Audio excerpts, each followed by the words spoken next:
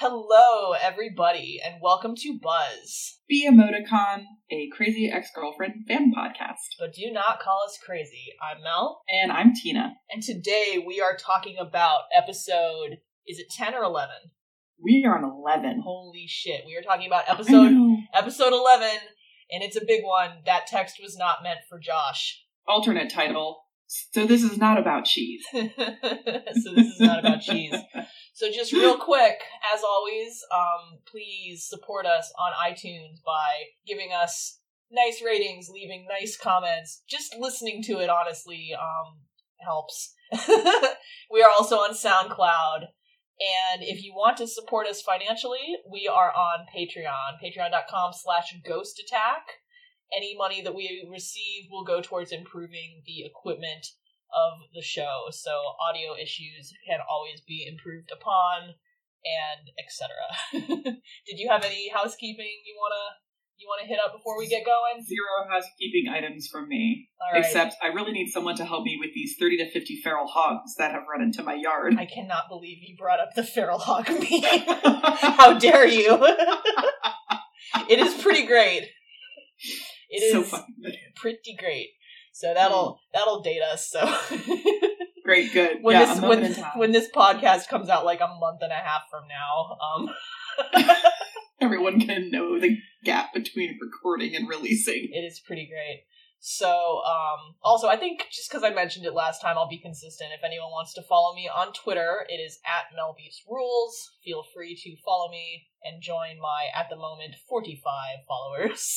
Nice. Yeah. You could be 46. Well, the last episode hasn't gone up yet, so I'm expecting, I'll probably, I don't know, I'm assuming I'm gonna get like a little bit of a effect on Twitter, but it hasn't happened yet, so we'll just have to see. And if this is all a terrible idea, I'll stop mentioning my Twitter. But nah, keep it going. No, I'm into it. Let's give Melby some positive impressions. I'm into it. I'm very funny, and I also have thick skin, so let's move on. The episode opens with one of our favorite side characters, Father Bra, who is helping Scott. God, I love Father Bra. Yes. Well, actually, we don't see it's him at first. We're getting a little ahead of ourselves. So we open up with Scott. Scott and Paula are sitting on the couch, and they are working on their marriage. They have, you would think that they're going to be at like a therapist or a marriage counselor, but it turns out they're talking to Father Bra. I mean, he honestly has some good life advice. He really does, and they're not the first characters to go to him for it. So we are now, he's a member of the community, and characters feel comfortable going to him. And I do love the moment where you don't know what's going on. You just see this little basketball come from out of the shot and bean Scott like right in the face. And it was not on purpose. Father Bra missed his shot. So he is advising for them to reconnect, to just set some time aside for themselves, to have dinner together, and to just be honest about because Paula is explaining that she doesn't want to rock the boat, she doesn't want to express what's making her unhappy because she feels like the situation is good enough, and she doesn't want to upset her status quo. And Father Bra rightfully points out that, if you don't talk about what's bothering you, it's only going to just keep eating away at you and it's going to get worse. Yeah, like I said, actually good life advice. Thank you, Father Bra. So, we move to Rebecca's, and Greg shows up at Rebecca's back door and is like, "Whoo, I've been avoiding you, but Heather asked me to get something for her." Yeah. And also, I just want to point out, like, what I just love to find little touching moments. She hung the fish up, and Greg noticed. Yeah, well, he in general is looking around the apartment. He's like, "Oh, you decorated. You hung the fish." Yeah, he's noticing little things, like, it's Greg. But he's kind of, like, I feel like he's poking the bear a little bit in this scene, like... Yeah. Rebecca is awkwardly like, "Oh, I'm glad you found a suitable mating partner," and Greg can't even fucking help himself. He's like, "Why do you care?" And I'm like, "Why do you, Gregory?" Yeah, there's like, God damn it, Greg. The tension is definitely palpable in this scene, and well, I love that the reason why Greg is there is because Heather is borrowing a hard drive from Rebecca, And when Rebecca hands it over to him, she says to tell Heather not to look in the folder that says taxes, that if she's looking for porn, look in the porn folder. It's in the porn folder. Yeah, and Greg just kind of like makes a face, and then she just keeps going, and she's like, no, like it's really good porn too, with plot and stuff, which... Yeah, it's got plot and everything. Which, you know, let's be real, is the good porn, so... Yeah. We've had a whole conversation about this, you and I, on the podcast, a couple episodes back, talking about porn with feelings. So it's porn with feelings. So plot. It's very awkward, and Greg takes the hard drive and leaves, and it just kind of brings us up to speed on like what's going on with the Rebecca and Greg dynamic. You know, he's currently dating Heather. I guess because the previous episode was the camp. So Greg was in the B plot of that episode, but he hasn't interacted with Rebecca in a while. And I think actually the last time he saw her was the bus incident, which Greg, so awkward. Yeah, so even though that was a happy moment for Rebecca and Josh, Greg was really put off by that whole experience, and that's kind of where he's been in regards to her. So he's been avoiding her. She's like, I haven't seen you in a while, and he goes, yeah, I've been avoiding you. Yeah, literally says like, yeah, I've been avoiding you. So that's some peak Greg right there. Mm-hmm. And ripe on the vine, Greg. Yep.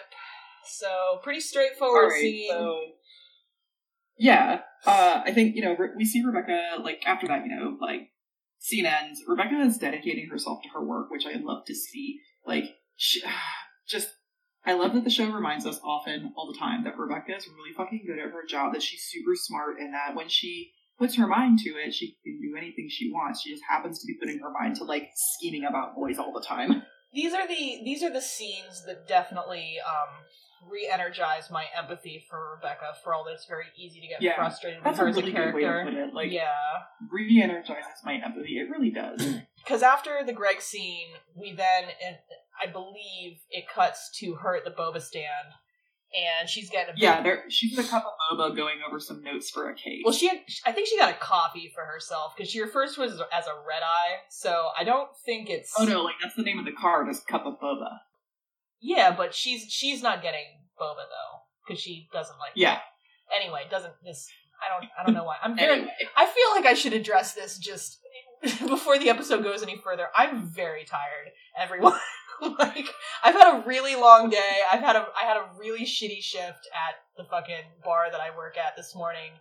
And this is a great, honestly, like, I talked with Tina about it ahead of time. Like, I'm kind of glad that I'm in a weird mood for this episode, because it's an uncomfortable episode, and I don't know, I'm actually kind of looking forward to this, but if my tone seems different than previous recordings, or if I just seem, like, a little out of it, like, I don't know, for the sake of transparency, like, I'm a little cranky right now.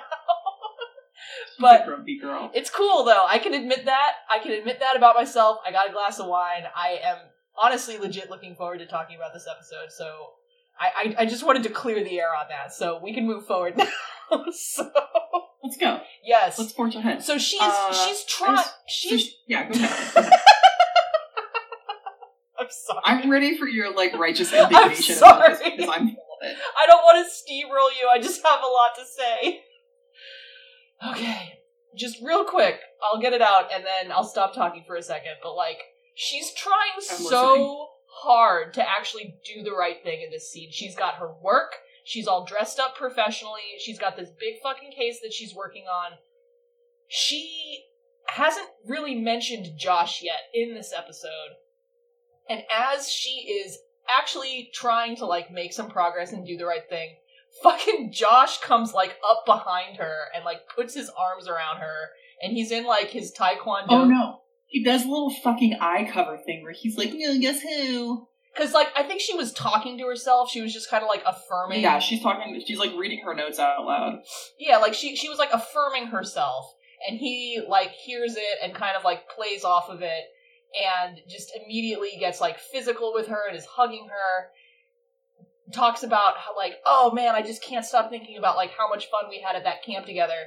And, like, you can just, like, she's so vulnerable to it. Like, she doesn't stand a chance, man. Like, as soon as Josh starts laying it on, like, she gets the hard eyes. She, okay, you go. No, that's it. I am also extremely pissed off that Josh comes up and is like, guess who? And, like, covers her eyes. Like, I personally don't like to be surprised. Like, there are too many strangers in the world for even the person that's closest to me to fucking surprise me with that shit. Like, please don't. Yeah. So it's way too flirty for my liking. Like, Josh, like, we just came out of an episode where Josh is dumb, but he's not this naive. Yeah, we had a whole conversation about this. Yeah. So, and then he, like, hugs Rebecca. I'm like, God, I want to fucking fight him, but I wouldn't win because he takes Taekwondo. He takes Taekwondo. So a very important... He's probably so stinky. So stinky. I smell him from here. That's an old inside joke. I'm very upset about this scene, but I think what we really want to get into is what this episode is about, which is one very honest text message that goes to the wrong person. Well, so crucially, the Boba stand scene, Josh offhandedly mentions that he accidentally left his phone at home, because I guess he probably doesn't have pockets in his Taekwondo getup. And he I mean, when I took karate when I was a kid, my gi definitely had pockets, so, like, what the fuck, Jan? I also took karate, and I don't remember if mine did. But regardless, there's this awesome line where he talks about how, quote, naked he feels without his phone, and he's just, like, so naked, and, like, Rebecca's eyes, like, you can just, she just has this moment where it's not spelled out in any way, it doesn't need to be. Like, she's just clearly, like, having a moment thinking about that. And she's just kind of like, uh-huh. Uh-huh. Uh-huh. Oh, man. And then they part ways, and he has to run. But what was important about that scene is that she knows that he actually doesn't have his phone on him. Flash forward to the next scene, where she is now in the middle of, basically, she's in a... God, you can really tell that I'm not a lawyer, because they're not in a courtroom, but there's a judge there, there's the other lawyer. lawyer. They're having, like, I don't know if it's called a hearing or whatever, but she's in a meeting with her client, and the judge is there, and the other lawyer is there. It's at the White Feather office. Mm-hmm. Yeah, so it's her client, the other lawyer, their client, and a judge are having, basically like a discussion of some kind. And as... Yeah, they're discussing the case. I just, like... So I'm in meetings almost every day, and I first of all, like, my hard and fast rule is, like, don't whip your phone out while somebody else is talking in a meeting, especially if it's a small meeting, because it's super disrespectful, and people fucking know when you're not paying attention. Oh, of course. So, like, as soon as Rebecca, like, whipped out the phone, I started to get anxious. And then when she started texting about how Josh was, I got even more anxious. And then when she fucking sends the message and Paula doesn't get it, I was like, I'm gonna throw up.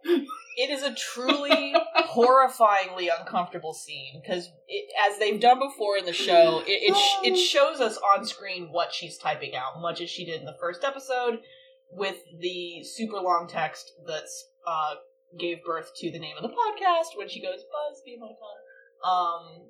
Once again, she is typing out a super long text full of emojis, how Josh is looking so, and then she does a little fire symbol, and it's pretty bad. It's a very thirsty text, and she is clearly intending to send it to Paula, and Paula's just not getting it. Meanwhile, this other lawyer is talking, giving information that she should be paying attention to, and basically has to derail the meeting. And bless Paula, like, I love this scene so much because it's awkward. Oh, like, no, like, Rebecca is trying to make up something. So, like, Rebecca ends up freaking out, and she's, like, trying to make up some excuse for why she's acting so freaked out. And Paula just goes, like, oh, no, these are good people. They'll understand. Yeah, she talks about, she's like, I mentored them, and I'm all these people are locals. Like, I've worked with them for years. She goes, these are good people. And Paula just hands her phone around to everybody at the table and shows them the text that she accidentally sent to Josh. And all of these, like, just grown-ass professional people, one by one, are like, fuck what we're doing. Like, this is a disaster. Like, you need to go now. They get very seriously invested. Like, Judge Spencer gets her a police escort. Yeah, that's the best part. The judge is definitely the best part, and the way that he's just screaming. He's like, just go! Just go! I'll get you a police escort. Just go. It's truly beautiful how, I don't know, just that, like, everyone gets it. Like, all the... This is gonna sound so stupid, but just, like, all the grown-up lawyery shit that they were doing, it's like, everyone's just like, no, fuck that. I'm an adult, I swear. No, this is an actual emergency. Whatever we were doing before is trivial compared to this. It's so human. It's very beautifully human, even though it's funny and it's stupid. It's just kind of like, oh god, like, everyone understands, and it's really funny. So this is the first song of the episode, which I actually don't know the name of because the whole song is them arguing. Oh, it's called Textmergency. It is called Textmergency, even though yes. Even though the Textastrophe. It becomes an argument about whether they should call it a Textmergency or a Textastrophe. I don't know. I have mixed feelings about this song because on the one hand, it's like I love hair metal just as a rule. Like, I like the genre, but like, I don't know, the meta-ness about the arguing during the song, like, it's not... No, I love it. I love that they argue in it. It's like acid rock, but like there's bad anecdotes and like really terrible puns and directions for breaking into Josh and Valencia's apartment. And any misgivings I might have, like the song also redeems itself entirely when the ghost of Steve Jobs comes in. Talking about how he, even though he's dead, he still controls us all from the grave by how important he's made, phones to everyone's life, essentially. But then they all tell him to go away. They banish him. They banish Steve Jobs. I also love how, like, the client that Rebecca was... I didn't recognize him, actually, it didn't click for me the first time I saw the episode that, like, her client, they put that, like, long curly wig on him. Like, I think he has the biggest transformation during in the 80s hair rock scene. Mm-hmm. Yeah, so they realize they're getting off track. They go back to that lawyer lady. We now see Rebecca. She is searching for the spare key to get into Josh's apartment because she realizes that she has a couple hours, that Josh is still out. She knows his phone is at home, so she is trying to get to his phone to manually delete it before he can see it. And she finally finds the spare key to the Buddha sconce after checking various... In the Buddha sconce. Yes, it's not under the mat, it's not in the flower, it's not in the owl, it's in the Buddha sconce. And this episode is such a fucking roller coaster because on the, first she gets to it. She gets to the phone. Oh, and then she has to figure out what his password is, and it turns out it's Valencia's birthday. And she's just like, at first, she's so happy that she figured out the password, but then she's just like, damn it, he really loves her. Yeah, no, I'm so troubled because before she gets the passcode, like, she's trying to guess that passcode. She knows Josh's birthday. She knows the last 4 digits of his social security number. She knows and a lot of his birthday. I'm like, Rebecca. So that's what it is. It's Valencia's birthday. She gets into his phone and she deletes the text. And honestly, it was physical relief that I felt when she deletes the text. It's just like, oh, thank God. But then... The fucking whiplash. She deletes the text, and then when she opens the door to leave, fucking Josh is right there. And well, because our fucking friend Rebecca had to stop and smell Josh's shirt. That was only a couple seconds. He still would have seen her. It was long enough. It was fucking long enough. It was the principle of the thing that she didn't just immediately leave. She decided to stop and smell his shirt, which... I was like, God damn it doesn't have to be like this. So she opens the door and he's right there. And she now has to come up with some bullshit lie to explain why she's in his apartment. And... again, like, it's so uncomfortable to watch someone who you know is lying, like, I I have extreme difficulty, like watching, like, cringy things, I guess. Like, we've talked about this. Oh, here's a real quick tangent. Yeah. Here's a very real, example. You told me about this. It was a couple years ago at, what was it, DashCon? The fucking, the Tumblr convention that went horribly wrong. Oh, yeah, that's right. And they invited the Welcome to Night Vale people to be speakers. And then, because, like, they didn't actually have the money, like, they just were like, alright, well, we're leaving then. So there was apparently this... Yeah. So there was... they just, like, didn't know they were supposed to go, I think, is what ended up happening. Like, there was never any confirmation, because there was never any, like, fees paid. That makes more sense. The Night Vale crew, I think I'm remembering this correctly. The podcast first probably remembers it better than I do, but, like, I think it's that they just didn't know they were supposed to go. Yeah, so not to, let's not... The criticism was not with them. The point that I'm building towards is that there was this whole room full of people who thought they were going to get to see basically, like, the main event of this convention that was such a disaster, but everyone was like, okay, well, we'll all still get to, like, see this thing. This is what we're all here for anyway. So these people were waiting in this auditorium for, like, hours. And then, like, no one had the balls to, like, get up and tell them that the thing wasn't happening. And then someone finally did, and you were, like, trying to get me to watch it, and I couldn't. Like, you were like, watch it, it's so funny, it's so cringy. And, like, I had to turn it off after about 15 seconds, because, like, I felt like my body was going to flip inside out. Like, I can't. Well, so... The cringy part that I was showing you was about it was about their, like, their fee for using the hotel. Like, is that when they were asking their deposit? They were asking the crowd for money. The venue was like, you need to pay us, like, this much money, and the convention organizers just didn't have it, so they literally stood up. And they were like, hey guys, like, hey, really small crowd we thought was going to be way bigger. Can you help us collect, it was like $20,000 or something. It was a lot of money. It was, like, way too much money to ask a bunch of teenagers. Then they tried to say, like, the hotel, like, was prejudiced against DashCon because they wouldn't let them stay, when really it was because they didn't pay the hotel. I mean, it was terrible. Like, it was a bunch of people who had no idea what they were doing. No offense if anyone who ran the thing is listening to this podcast. Like, whatever. I wasn't involved.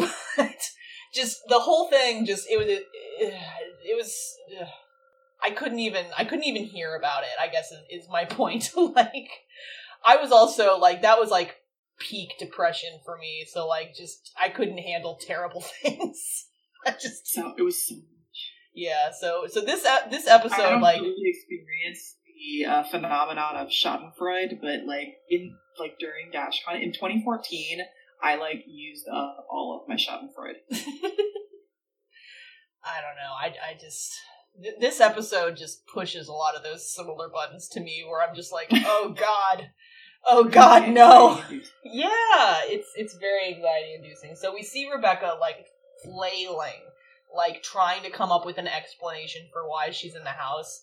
And she keeps saying things like, slow down, like, when he starts asking her questions. And she actually says, like, I need a second to get my story straight. And it's just like, oh, Rebecca. Like, this is so awful. What a fucking wreck. Yeah, so she obviously can't admit that she broke into his house to delete a terrible text message from his phone. She obviously can't say that, so she just on the spot comes up with this whole explanation about how she was at home and someone threw a rock through her window, and she got so freaked out that she just came over to Josh and Valencia's, and that when she went to knock on the door, she claimed that she found it just unlocked. And since I guess that's something Josh has done before, like accidentally not locked the apartment, he's just like... Yeah, well, he's like, oh, did I leave the fridge open too? And Rebecca's like, yeah, I had to close it. She says she saved a lot of cold cuts. Yeah. So Josh buys it, and Rebecca... she makes up a story about how someone has broken into her apartment, and that's why she's there.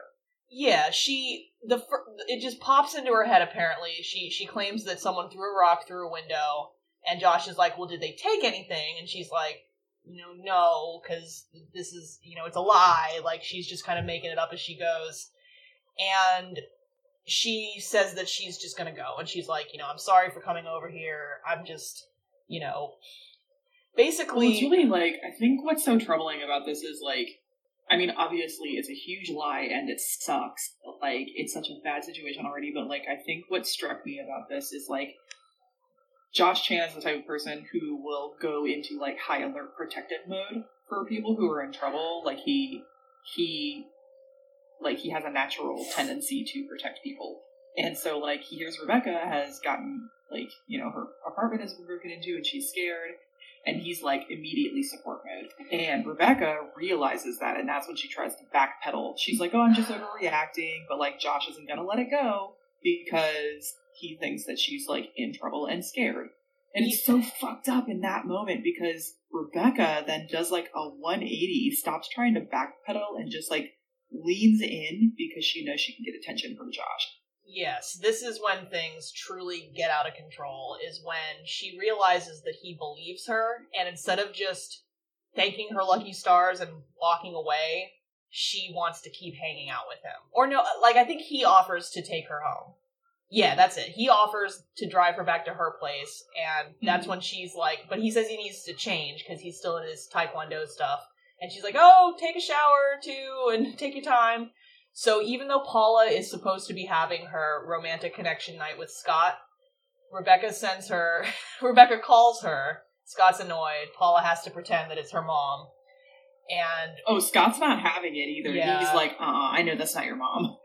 Yeah, so this actually, I like the turn that this takes, but basically, even though Paula clearly knows that she shouldn't be taking the call, even though Paula is being shady about it, basically, Rebecca calls her with this completely insane request where she says, I want you to go to my house right now and take a big rock and throw it through my sliding glass door and then leave. Now. And Paula is ride or fucking die, and she's just like, what is... She says something like very just matter-of-factly. She's like... She doesn't say heard. That's something I would say. But she says it's like copy or something. Yeah, like she's that. Like... She says it's something very like, roger that or whatever. Or copy that. Yeah, she says copy that. And then Scott's like, you said copy that to your mom? And she's like, yeah, I need to copy her medical files or whatever. I gotta go. And Scott's just like, no. Like, not only is this supposed to be our night together, but he also just calls her out. He's like, who the fuck are you taking all these phone calls from? Why are you always sneaking off?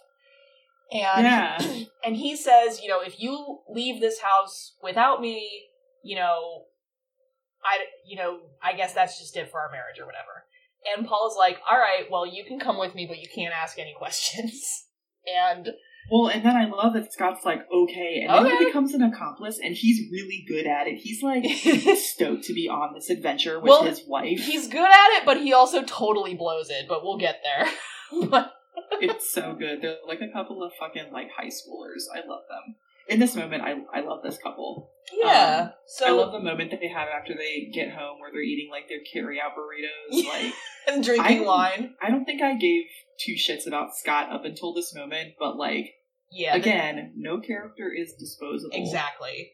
Yeah, like even characters who get a misleading setup, I had pretty much the same feelings about Scott. Like I didn't like dislike him or anything, but this was definitely the episode. I just didn't care about him. Yeah, this was the episode where like the Scott flower bloomed in my heart. And well, I love that he's like so into the Rebecca and Josh situation. Like Paula's filling him in, and he's like on the hook. He's like, yes, and then that comes much later though. But like, we're doing so well. We're only like 30 minutes in, and we have made so much fucking progress. Like maybe I should be cranky doing for a good job, my guy. More recording sessions. It's in every job I've ever had. It's like I work best when I'm kind of pissed off. So it helps me focus. I don't know. But so before that, They are outside Rebecca's house. Scott doesn't know they're outside Rebecca's house. He just knows they're, like, somewhere. Like, he's just along for the ride, because it's dark now. Like, he's not really familiar. And, Paula tells him to go find a rock. So he needs to pee, and Paula tells him to just go into Rebecca's house and then find a rock.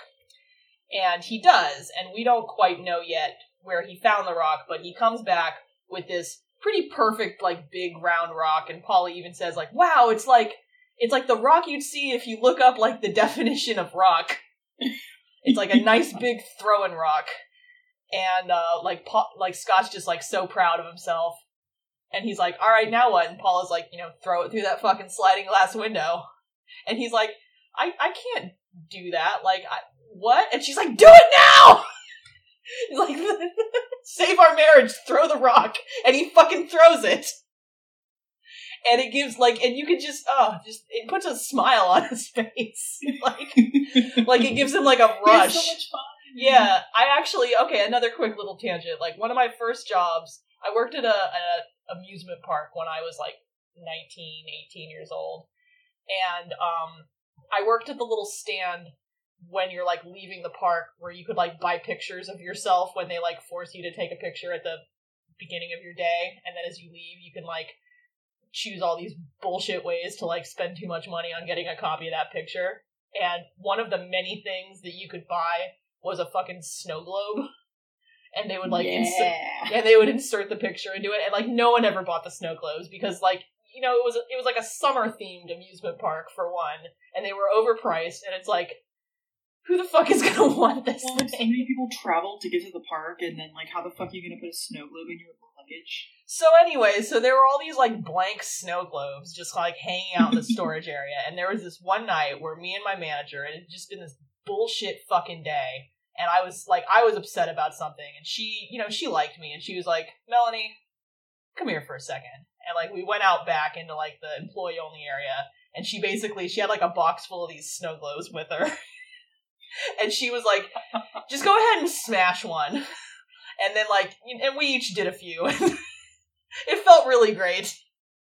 And that's the euphoria that Scott was feeling in that moment when he asks her, like, what else can we break? Like, what are we breaking next? I think he does. He says, like, what else can we break? Yeah, he's like, what are we going to break next? And so it was, like, this hugely positive experience for Scott and Paula. It's really cute. I like it so much. So cutting back to Rebecca, she and Josh get to her apartment, and Josh, of course, has called the cops because, like, he thinks someone has been doing some crimes. Yeah, well, just, before that, Rebecca doesn't even know if the thing happened. So she's, like, creeping in the house, like, She's already, like, trying to lay the groundwork for, she's like, so, this is wild, but, like, what if we get inside and it turns out that the thief felt bad and had an emergency glass repair come by, and, like, she's basically trying to preset an excuse for why the door didn't get broken, but nope, Paula followed through, and as they walk in, there's broken glass all over the place, and, Josh is taking this shit really seriously, and even though Rebecca insists that she doesn't want to call the cops, Josh totally did. And yeah, he already had, because somebody broke into Rebecca's apartment, as far as he did. And honestly, I mean, he did the right thing. Like, Josh... Yeah, you should call the police. Josh is doing the right thing in all this. And because Rebecca is a lawyer, she is basically able to, shoo the police officer right back out of the house. Yeah, she uses all that, like, chaotic energy to go Super Saiyan, and she's quoting, like, forms and, like, making inside jokes, and, like, so like, this officer comes in ready to, like, take a report and, like, make sure that the crime gets solved, and Rebecca, like, puts him at ease, and he just leaves. She, like, points out that at best, it's a vandalism charge, and she's like, and that's those forms are pain in the ass, and the cop's like... She's like, 20 pages, haha. And the cop's like, you're not wrong. She's like, I don't want you spending your night doing paperwork, like, don't worry about that, and, there's better things you could be doing with your time. So even though she's being, like, manipulative and shady, I do love that the setup to that was that since she's upset, you know, and she's kind of like sputtering at first when the cop shows up, Josh kind of makes this comment where he says to the officer, like, you know, speak slowly, like, she won't be able to understand you if you're talking too fast. And, like, that kind of galvanizes Rebecca, who then immediately goes into lawyer mode, and she starts, like, you know, like, patronizingly explaining, like, what all the codes mean to Josh. She's like, a 627 or whatever, and then she, like, looks over to Josh, she's like, that's a robbery. Because, I don't know, so, like, that was just some kind of, like, nice, immediate, payback for... Oh, yeah. Well, I mean, and, you know, we don't have to go too far into this, because, like, we have talked about it, we're going to talk about it more, but, like, the idea that a woman in peril needs the help of a man. Oh, yeah, I mean, that's a huge trope that the show tackles again and again. And, even though, to be fair, there are these definite frustrating moments in this episode where, like, I think when they're still at Josh's place, he refers to her as just, like, a sweet little baby bird, and she does the baby voice, which I fucking hate. Like, I hate the baby voice so much. I think we've talked about this on the podcast. If we haven't, like, we're both very much on the same page, is that, like, baby voice is the worst. Baby voice makes me just want to, like, explode, I guess? Like, actually turn into an incendiary device. That, in my toils and travels in the restaurant industry, like, that is definitely, like, when like I'm talking to, like, a table and I'm like, you know, how is everything? And they're like, oh, it's so yummy. And I'm just like, I hate you guys. I hate when it, like, it's not, like, infantilizing women obviously is disgusting. Don't do it. When, like, anyone infantilizes themselves. Like, I don't talk to my 1.5-year-old nephew like a baby. I talk to him like a full-grown ass man. The only time baby voice is appropriate is if you are talking to your pets. Yes, that's different. You can and talk also, to a dog in a baby voice. It's a good boy. Preferably when it's just... I'm not trying to shame, but, like... Because I definitely, like, use a very stupid voice with my cat, but I also don't make that other people's problem. Like... I 100% do, because everybody does it. Like, if I see a dog, I'm like, that's a good dog right there. Well, yes, but I'm just talking about, like, I'm not going to name any names, but, like, I know some people just throughout my life, more than one person who this applies to, where, like, when someone will, like, never drop the baby voice thing around, like, their pet, like, ever, it's just kind of like, okay. Never, ever.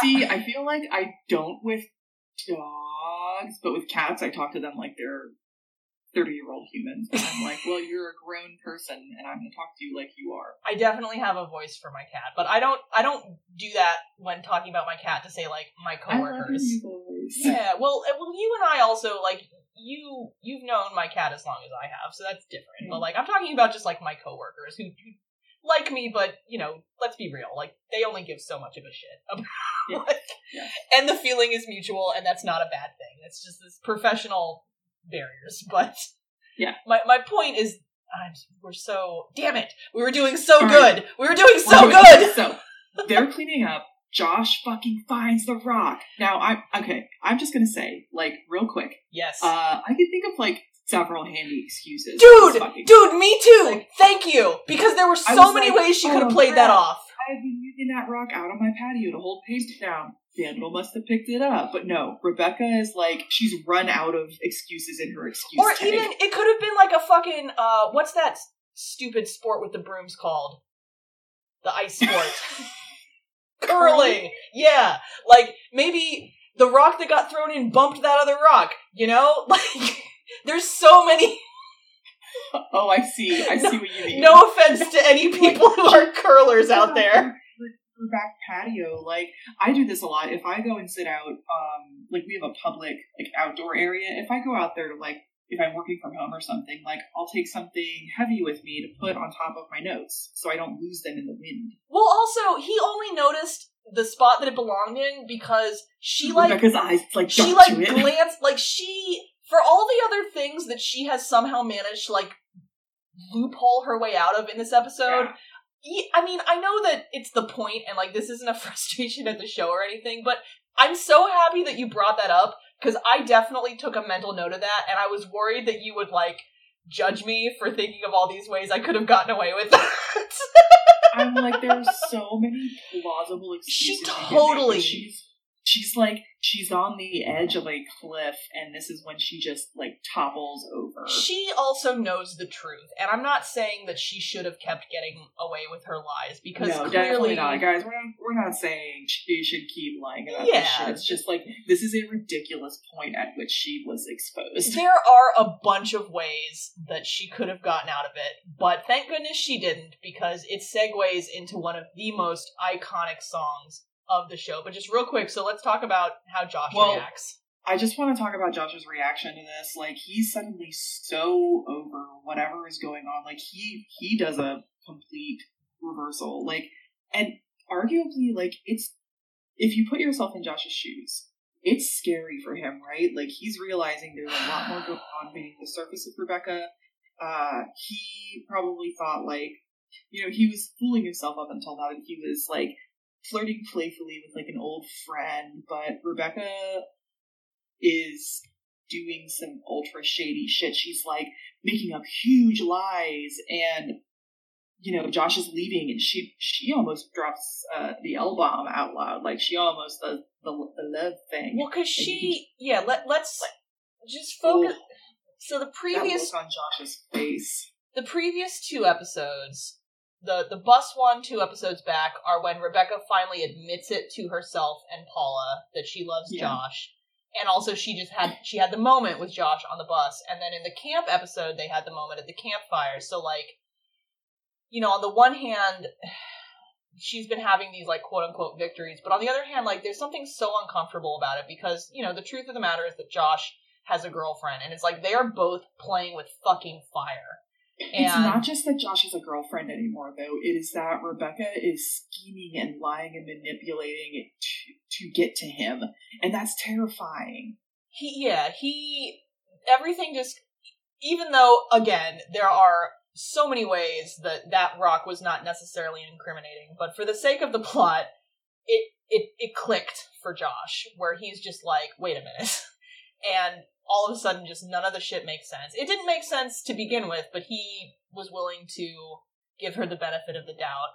And one of the last things he says is, you know, none of this makes sense. And he goes, I don't even want to think about why you were in my apartment earlier. And there's nothing she can say, because the truth is even worse, which is that she needed to delete that text message in which she said, she was talking about, like, I can't wait until I can tell him that I moved here for him and we can finally be together. And just, like, it's so delusional. It's bananas. Yeah, and... Oh, we can't forget the Fondue Me delivery shows up. I forgot that that's the name of the restaurant. He's my number 1 this episode. I just love him. So the fondue guy is gonna, like, get it all set up and everything, and, like, God bless you, fondue guy. Like, you are the glue that holds society together. And, like, she makes some kind of comment about how delivery fondue is probably, like, not even that good anyway, because the cheese will congeal. And he goes, it actually doesn't. Not a lot of people know that. If you could spread the word, I'd appreciate it. And then she's like, no. And he's like, oh, so this is not about cheese. So this is not about cheese. And now... we are at the song, unless there's anything else you want to say before the song. No, we need to talk about this fucking amazing, like, Barbra Streisand solo number that really she does. Is. And, like, I love everything about this. The song itself, the visuals in the episode. Rebecca is so beautiful in this scene. Just the gown she's wearing, and, like, her makeup is fucking on point. Like, her hair is so cute. Like, she looks glamorous as fuck. She does sad so well, and I hope you know what I mean by that. That, you know, yeah. I like the melancholy, like the dirge. I feel like I have a similar look. Like, I feel like I also have inherently big sad eyes. And, like, oh I don't know. I love her aesthetic because, like, and, like, I used to wear my hair, like, super, like, short and curly and cute like that, too. Like, I miss your short curly hair. It was so bouncy. I like it. I like your long hair, too. Like, your hair is, like, your awesome flame red long hair. That's the thing, is that I like both. Like, and ain't that just the fucking way with me? Ain't that just the fucking way? I like a lot of boths. But, yeah, like, she looks really great with the short hair, and it's such a... It's not my favorite song. I mean, it's up there.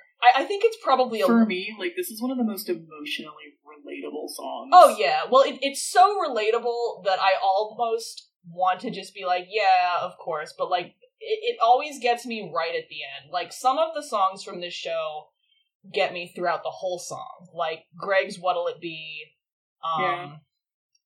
more that come later, but, like, this one, it's like, I can listen to this one without it destroying me right up until, like, that last fucking part when she starts to break down, and that does it for me every single time. Like,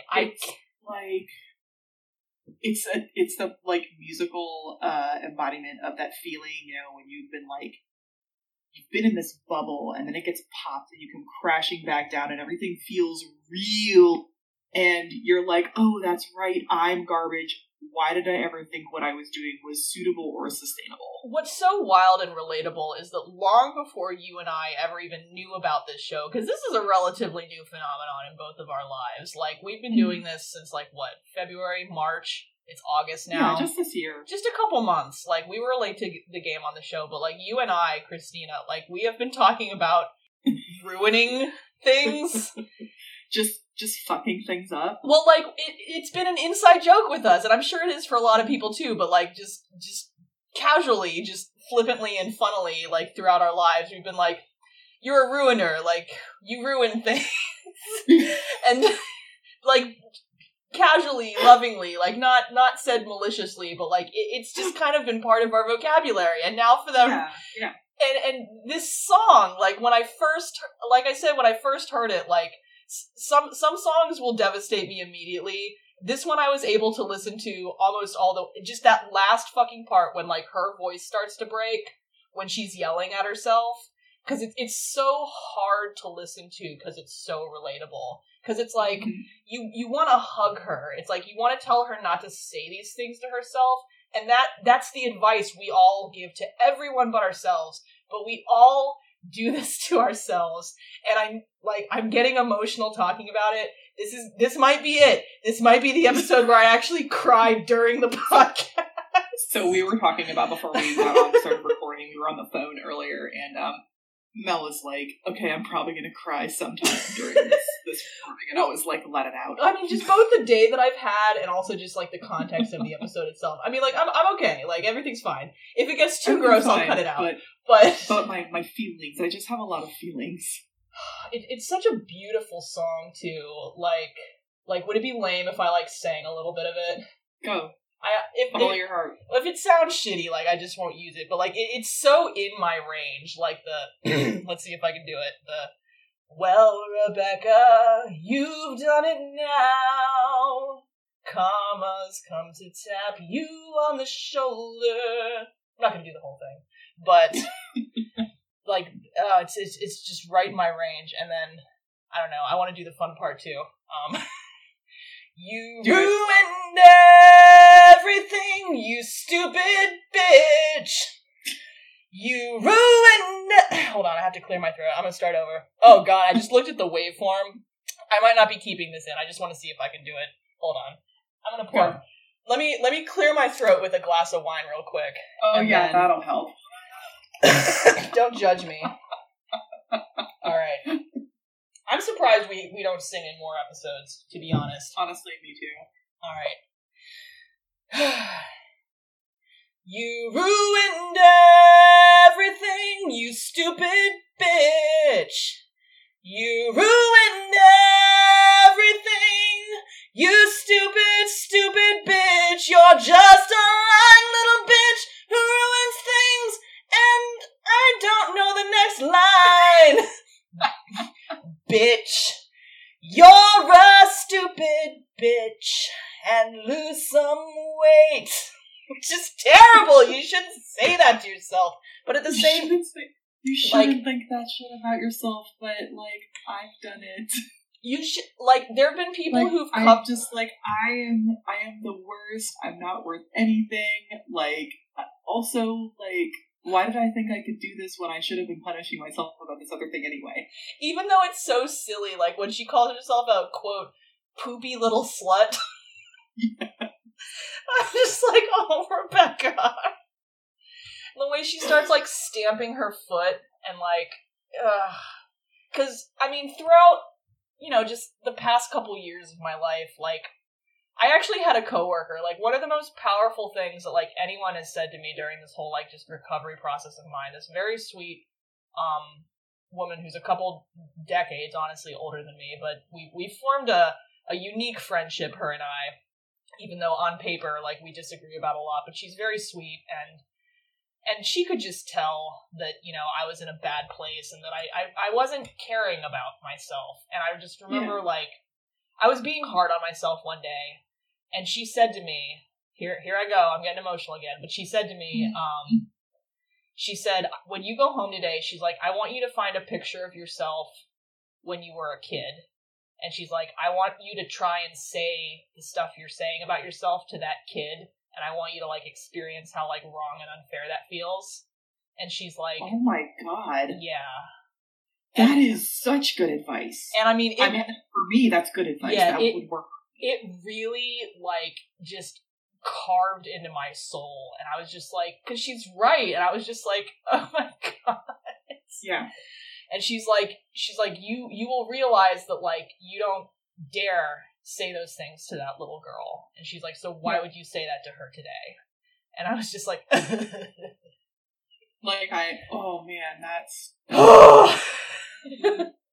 So that's some heavy shit, and, and just, speaking of just, like, heavy emotional songs, like, I've been meaning to bring this up the past couple episodes, and I keep forgetting, but, because sometimes, like, I feel the need to stress that it's like, I'm just an emotional person. Like, I'm in such a good place right now that, like, me talking about, like, just crying about this, that, and the other, like, I don't know. Like, well, I think that's so, it's not out of the ordinary. I think that's so ordinary, is to be an emotional person. Everyone tries to, you know, I feel like there are a lot of people who try to, like, you know, cover up their feelings or, like, stomp them down or be like, I don't cry at movies, and meanwhile I am crying in public about everything. Like, well, yeah, so when I know that I need to, like, let it out, like, there are definitely things that I know, like, just reliable like, means for me to, like, just expedite that process. So recently, just within, I don't know, it was within the past couple weeks, I knew that I was in need of a good cry, so I went to my go-to, which, in this case, was one of my favorite Queen songs, specifically, the live Rock Montreal version, the 1984 concert of Love of My Life, which is just, I'm gonna sing a little bit of that too, like, it just, the chorus where it's like, you're familiar with Love of My Life, right? Yeah. Well, just in case anyone, like I said, I'll cut this out if it's stupid, but, the chord progression of the chorus, where he's like, love of my life, don't hurt me. You've broken my heart, and now you leave me. Love of my life, can't you see? Bring it back. Don't take it away from me, because you don't know what it means to me. And obviously I'm listening to Freddie Mercury, so it was like 1,000 more times emotionally powerful, and I'm just bawling. I'm just, like, letting it all out to this song, and, like, just the guitar part, like, Brian May on the acoustic guitar is also beautiful, and he's, like, vamping on the mic, and he's like, you don't know it? That's alright. Like, it's so sweet, like, it's so fucking sweet, and I'm just, like, losing my mind, like, just lost in this song, and so this is part of, like, a Queen playlist that I have, where it's totally random. I've got just, like, basically every Queen recording imaginable just set to random. So I'm listening to this, I'm sobbing, and then I swear to God, the very next song that starts up is dun dun dun dun dun dun dun dun Flash! Oh! He'll save every one of us! Which I feel like we used to just sing at random. Yeah, you and I, like, just one of us would just go like, Flash! Oh! We can't do it with the delay over the recording, but... Savior of the universe. Savior of the universe! He'll save every one of us! Stands for every one of us! Do it, I can't do it. No, I can't. I'm not gonna do that last part. I'm not worthy.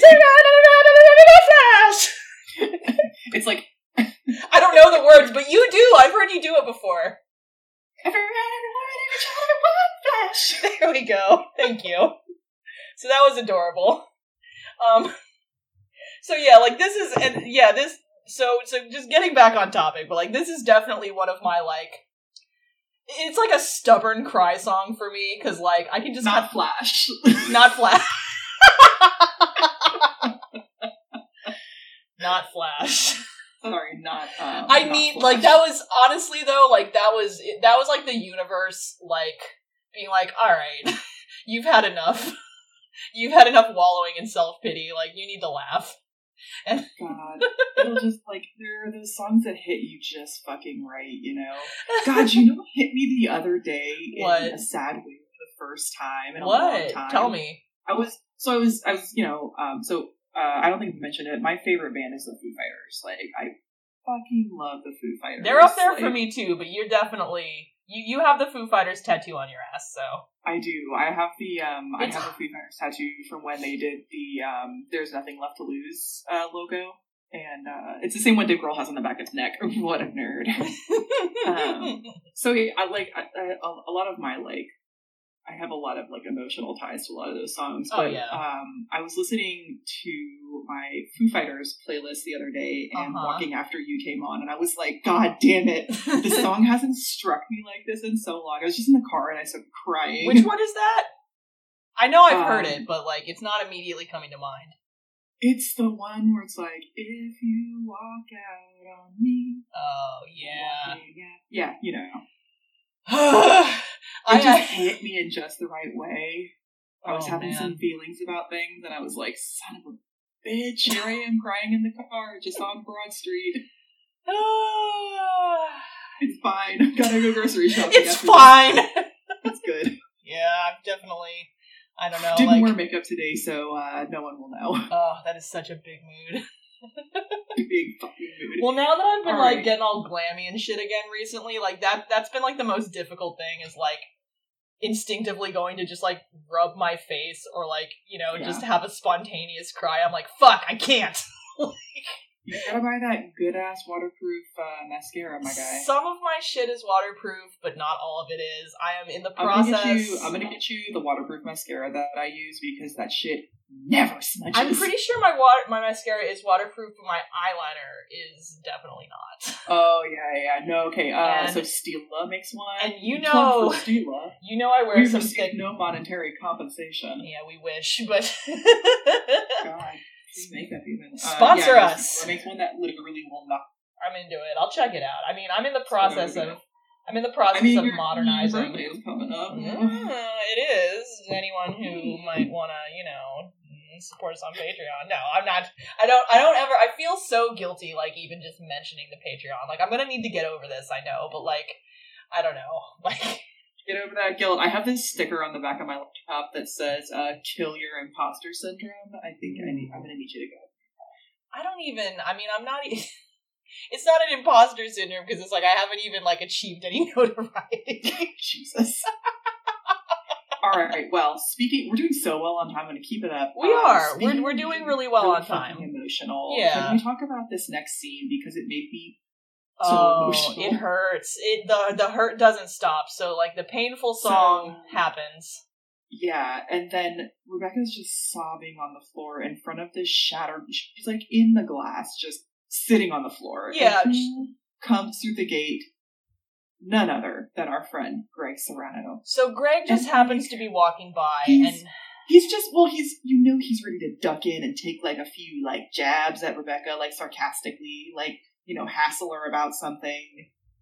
And he sees the shattered glass and Rebecca, and just, like, his attitude drops, and you see this side of Greg that I don't think we've seen before, which is, like, this bare, like, naked, genuine worry and concern. Well, like, I think the only other time we've seen that is with his dad. Like, we know that Rebecca is essentially okay. We know that she wasn't attacked. We know that there wasn't actually a break-in. Like, we know what happened, but Greg doesn't know anything. And all he sees, is the broken window, and he sees Rebecca looking very uncharacteristically, like, sad and just in on herself. And he doesn't ask any questions. He just asks, like, how can I help? And just my heart goes out so hard to Greg, because, like, not to... so much better. He doesn't know what happened to her, and he's probably assuming the worst. Like, we don't need to speculate, but the way that the acting in this scene by Santino Fontana is just, like, it's so genuine, it's so real, and, like, you can just... I want more Santino Fontana in, like, a period drama, like a Jane Austen period drama, so that I can fully dedicate my heart to him. So in the split second before you said Jane Austen, I was absolutely, like, crafting this image in my mind of him as Mr. Darcy. God, it would be so good, right? With the fucking poofy neck thing, and... We both went to the exact same place. I want to fight our friend, like, Fitz Darcy. Like, I hate that guy. Woo! But, So Greg, Greg is such a vulnerable character beneath the sarcasm. And, like, even more than Rebecca, who I think is definitely supposed to be just relatable to your, perhaps... just generic female viewer of the show, I continue to feel like I relate to Greg the most. Like, his... the humor is a defense mechanism for him, and he hides behind the smarminess, and that's what I love about... As we say in the anime fandom, a tsundere. Oh, dude, Greg is Greg is the fucking tsundere. Oh my god, I can't... He puts on this front. So, guys... Folks, for those of you who don't know what a tsundere is, who are not otaku trash, a tsundere is the character who is a little tsum-tsum, a little dere-dere. Tsum-tsum is like a character who is tough exterior, like a little bit irritable, like surly sometimes, gets angry easily. Dere-dere is a feeling of, like, vulnerability and, like, sort of, not cuteness really, but like softness. So that's Greg. He's like, he pretends to be so angry and irritated with it, and he uses sarcasm as a sort of, like, self-defense mechanism, but he cares about people so genuinely and deeply, and you keep seeing on the inside. Even though it's not like he likes you anyway. It's not like I like you anyway.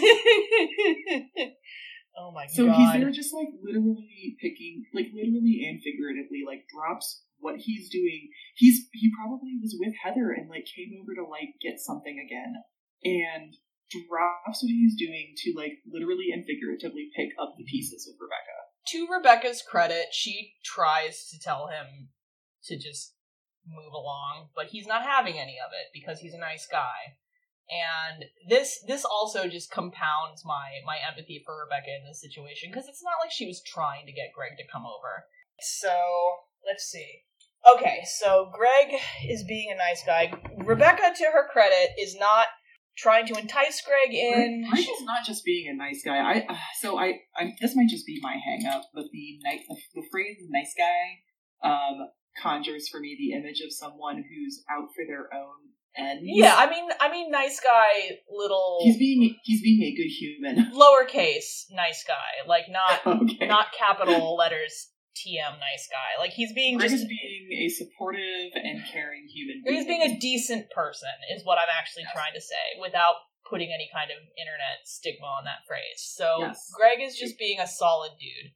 And he, even though Rebecca is And that's almost why he's taking her so seriously, I almost want to feel, is because she's, like, minimizing it. Because she's like, don't worry about it, just, do what you're doing. She's not freaking out about something, and I think that's all Greg sees her do, is be, like, hyperbolic about everything.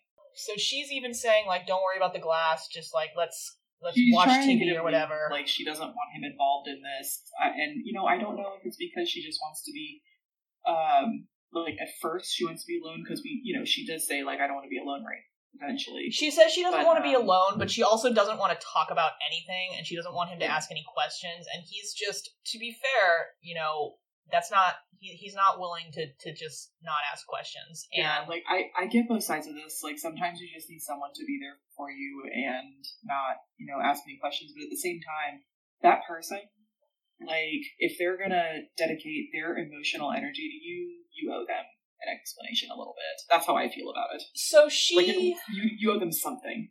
Yeah, so, well, she doesn't even need to say anything, though, because the second she, like, just gives in and, like, lets him hug her and lets him start to sweep up, he looks, like, past her shoulder and he sees the delivered fondue, which has Josh's name on the receipt, and the fact that there's the 2 glasses of wine. And we didn't touch on this, but in his signature Josh Chan move, Josh puts ice in his wine.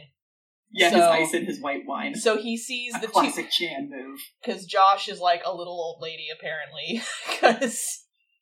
That's some white auntie business. Yeah, that's some, like, elderly white woman from England. Not to stereotype, but I work in a restaurant, and that's what my experience is like cute little old ladies with British accents put ice in their white wine.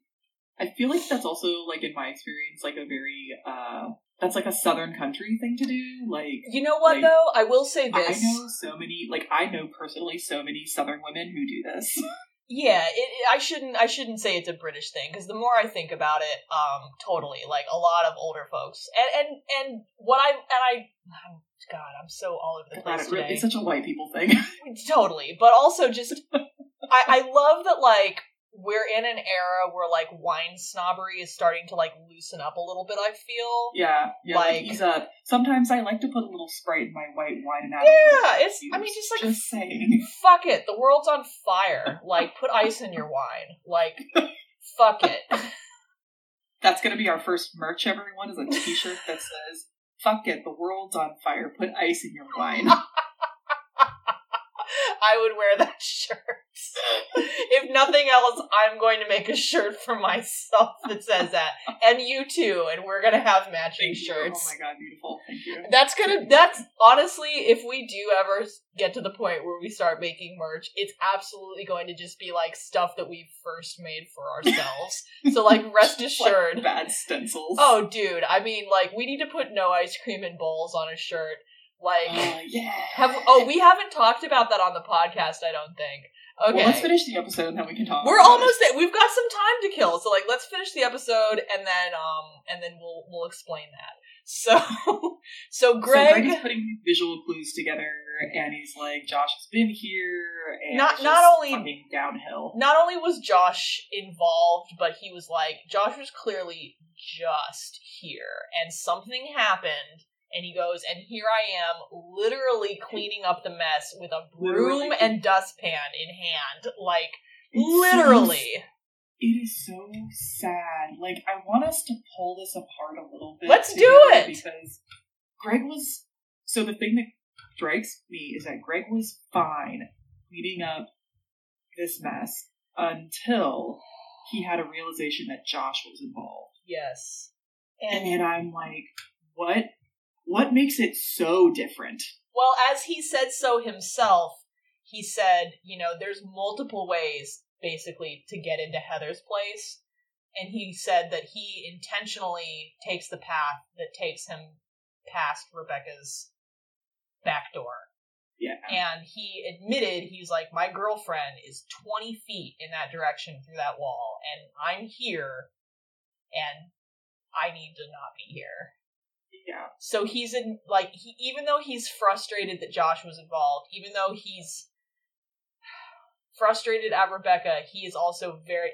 He actually even says it. Like, as soon as I start to say he's frustrated with himself, he's like, Rebecca's like, why are you mad at me? And he says, I'm not mad at you, I'm mad at myself. Yeah. And, oh my god, if this is not just yet another reason why Greg resonates with me so hard. Because no matter, like, there's, you know you're not supposed to, but you do anyway. Like, you know you're not supposed to do something, but it's not going to end well for you, and you're like, let me go ahead and fall right back into it. To Rebecca's credit, like, she was trying to discourage him from helping, and he insisted, and probably even sees now, like, why she didn't even want him involved, but he just put himself there, and... got frustrated and at least realizes that he's frustrated with himself. At least he's not blaming Rebecca, you know? Yeah. Like, good for him. And he leaves once again and leaves Rebecca alone. Oh, and then there's also just that, like, biting fucking parting line where she's like, you know, you can't leave. She's like, I need someone to be here. And he goes, yeah. Someone. Ugh. It made my heart and my stomach hurt.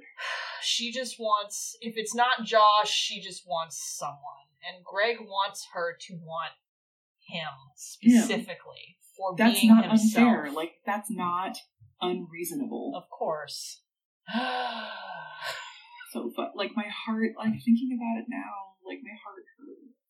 It's a rough episode. Like, I've definitely been looking forward to talking about this one, and like in a way, like I said at the beginning, like I'm kind of glad, you know, that I was in kind of a weird, because I would have been in a weird, shitty mood by the time this recording session was over, regardless. So I'm glad that I was already there. You know, you were already there, so like talking about it didn't put you in a weird shitty mood. Yeah, because that's definitely happened before. Where like some of these podcast episodes, like I've certainly been enjoying doing this, but like. It is an emotionally draining thing to do, because, like, some of these subjects that we talk about just, like, take us there, and then it's like we end the call, and then it's like, and then I'm just kind of still there, like, for the rest of the night sometimes. You're having, like, a hangover. It's a physical, like, drain sometimes afterwards. It's really been fascinating to experience, you know, like, it's not a regret thing, it's just, it's been very... interesting doing this show, like, especially, you know, since it's so fucking relatable, and like, I don't know, the highs are high and the lows are low, but fuck. So what happens? Like, I actually don't remember what happens after that scene. Like, well, no, because then she talks to Paula. Like, it does end on a. Oh, okay, yeah, no, I got you. Well, I mean, positive note: Paula and Scott have a recap moment. Yeah. Where they basically recite the entire theme song. It's really cute. Oh, yeah, that is a really... Because that was... I think this is one of the first... I think in the very first episode, there's no theme song. But, yeah, there was notably no theme song at the beginning of this one. And as Paula is explaining the situation to Scott, they just literally spell out the season 1 theme song. The whole theme song is really good. Definitely my favorite part is when Scott's just like, she's so broken inside. C-R-A-Z-Y. Paul's like, it's actually a lot more nuanced than that. Yeah. They do the whole song. They do the whole thing. It's very But sweet. after that, it's very meta. We go the next morning, and Paula catches up with Rebecca at Cup of Boba, and Rebecca is just in this self-deprecating mood. She's in stupid bitch mood. Like, she telling herself that she's the worst. She doesn't want to talk about it. Paula is like, tell me what happened, and she's like, she's like, I ruined everything. And she's like, it's so bad, I don't even want to talk about it, which Paula has never experienced with Rebecca before. Like, Rebecca, even during her various disasters, you know, has always been a fucking chatterbox. And like, ready to talk about it. So oversharing even, and now it's like always. And now when she doesn't, Paula goes into like mom mode and just lifts her up. She gives her a pep talk. It's a really good pep talk too. Like, Paula, I feel better. Paula shines, some hope on her, and she's like, you're not worthless, you're not stupid. She's like, you saved my marriage. Yeah. Albeit in a bit of a roundabout way, but, doing her crazy request with The Rock, and then also Paula became incredibly straight up turned on by how, into the Rebecca situation Scott got. And it was just the fact he showed interest in something that is important to her, and he was listening, and he was, reciting it back to her, and Paula just, grabs him and kisses him, and is like, it's so sexy when you listen to me.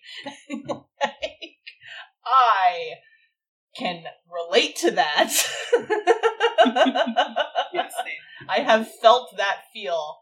And, it's so sweet, when Paula and Scott, they reconnect. Yeah, nice. they start, he, lifts her up on the counter and stuff, and it's just, good for them, man. Hell yeah. Finally, Paula gets laid. Oh, Paula. So, okay, so BFF pep talk happens. Rebecca she feels a little lifted up. She's ready to move forward a little bit. Paula assures her, she, in relation to just her own situation, I do love this moment where she was like, there will be peaks and there will be valleys, and she's like, sometimes there will be long plateaus, my kids are children, don't touch me. My kids are little. I don't want to be sexual right now. And, even though I'm, not a mom, I totally get that, just as, an adult woman, Sometimes an adult woman, as an adult woman, I have a lot of shit going on, and I don't want to be touched. I can put myself in the mentality of, a mother whose children are small, and just being, I don't know, I can, even though I'm not a parent, I can totally get that mindset. Anyway, but for all that I'm, a very, very sexual person, I get it. And Paula says, these valleys just make the peaks that much better. Yeah. And hugs her, and she's like, I promise, we are going to fix this. Maybe not, I don't know if she uses the term fix this, but she's like, we will figure something out. Yeah. And it really is a good pep talk. It's such a good mom pep talk. Yeah. So I think that's pretty much it. That's the end of the episode. Well, there's one more little scene at the end. Really yes. Good. The tag. So we cut back to the judge who... It's Judge Spencer, and he's explaining to his boss why he ordered a police escort from Rebecca. Who... The judge is like, so you're saying it was a textastrophe? That's the one that stuck. God damn it. And so the judge is being ridiculous, and I guess his boss, another judge. I'm not a lawyer. Judge. I'm not a lawyer, y'all. A higher ranking judge. The boss judge. Yes, the judge boss. I don't know what I'm talking about. I know that Judge Spencer is one judge, and this other judge is his judge boss. A better judge. It's a boss judge. And God, this is a very special episode of Buzz B Emoticon. It's been a hell of a day for Melanie. Amazing movie. I'm enjoying this very much. So, is this the first time that a character says... it's the first time. Without giving too much away, this does become a bit of a running joke, but so the boss judge is like, what is actually bothering you? Why are you acting so weird? And Judge Spencer says, I left my wife for a prostitute. And he, bites his knuckle, I mean, I want to, make a sound effect, but, there kind of just isn't one. Just he bites his knuckle in the way that you and I, Tina... Again, this is another one of our inside jokes. This is... Dramatically. How is this show made for us? That's what I still don't understand. And we were so late to the game on it. It's really bananas. So late to the game. It is bananas how much this show is for us. It's so good. Yeah, the little knuckle bite. I'm like, oh yeah, that's it, the dramatic knuckle bite. That's a thing. That's yet another thing that you and I have done for years. I love it. So what a good tag. So that's it. That's the episode. And I'm looking at the recording right now. We're at an hour 20 minutes. which for us is phenomenal, because I'll go ahead and just, again, to put a little more of a timeline on this, I have not finished editing the previous episode yet. It is a fucking monster of a project. I've got at least another 7 hours worth of work to do on episode 10, and I'm being, like, the worst right now. I know the show's, like, super behind, so to anyone who's actually, like, sticking with us on this, thank you. I mean that, like, truly and sincerely. Like, thank you for your patience, and for bearing with us, and for listening to our super long episodes, and for being along for the ride. Like, it's very cool. It's very cool that people are, like, paying attention to this. And, I don't even know if I told you about this, Tina. Ooh, it might be a spoiler. Okay, what? You don't even know. So the other day, like, you know, it'll be much distance passed by the time anyone hears this, but, like, for us in real time, this was, like, 2 days ago, Rachel Bloom released a deleted song. I saw it in my YouTube feed. I haven't watched it yet. Because the thing is, it takes place in season 4, so I'm not sure if you should. Yeah, that's what sucks, is that it's like, it would probably have spoilers in it for you. But I'm gonna not watch it. But when we get there, it'll be like, oh, I can't wait. I can't wait until we catch up with what you've seen, because those episodes are going to be fucking magical, and I'm so excited. And it's going to be, like, probably a year from now or more. But yeah. I am, if nothing else, very patient. And I will, in regards to most aspects of my life, and I will wait, and it will be glorious. So, I do want to talk about the no ice cream and bowls thing, though, because we mentioned it. Oh, yeah. Like, we can't not talk about it now. Like, okay, so just let it hang. So when Christina and I were roommates, this was like 10 years ago. Yeah. So, one of us bought ice cream, and I don't even remember which of us started it, but we decided that it was going to be a house rule for us that you're only allowed to eat ice cream out of the container. You can't put it in the... So, it was funny. I don't know why it stuck, but, like, Christina went over to her computer, and in minutes, in Adobe Illustrator, made, like, signage.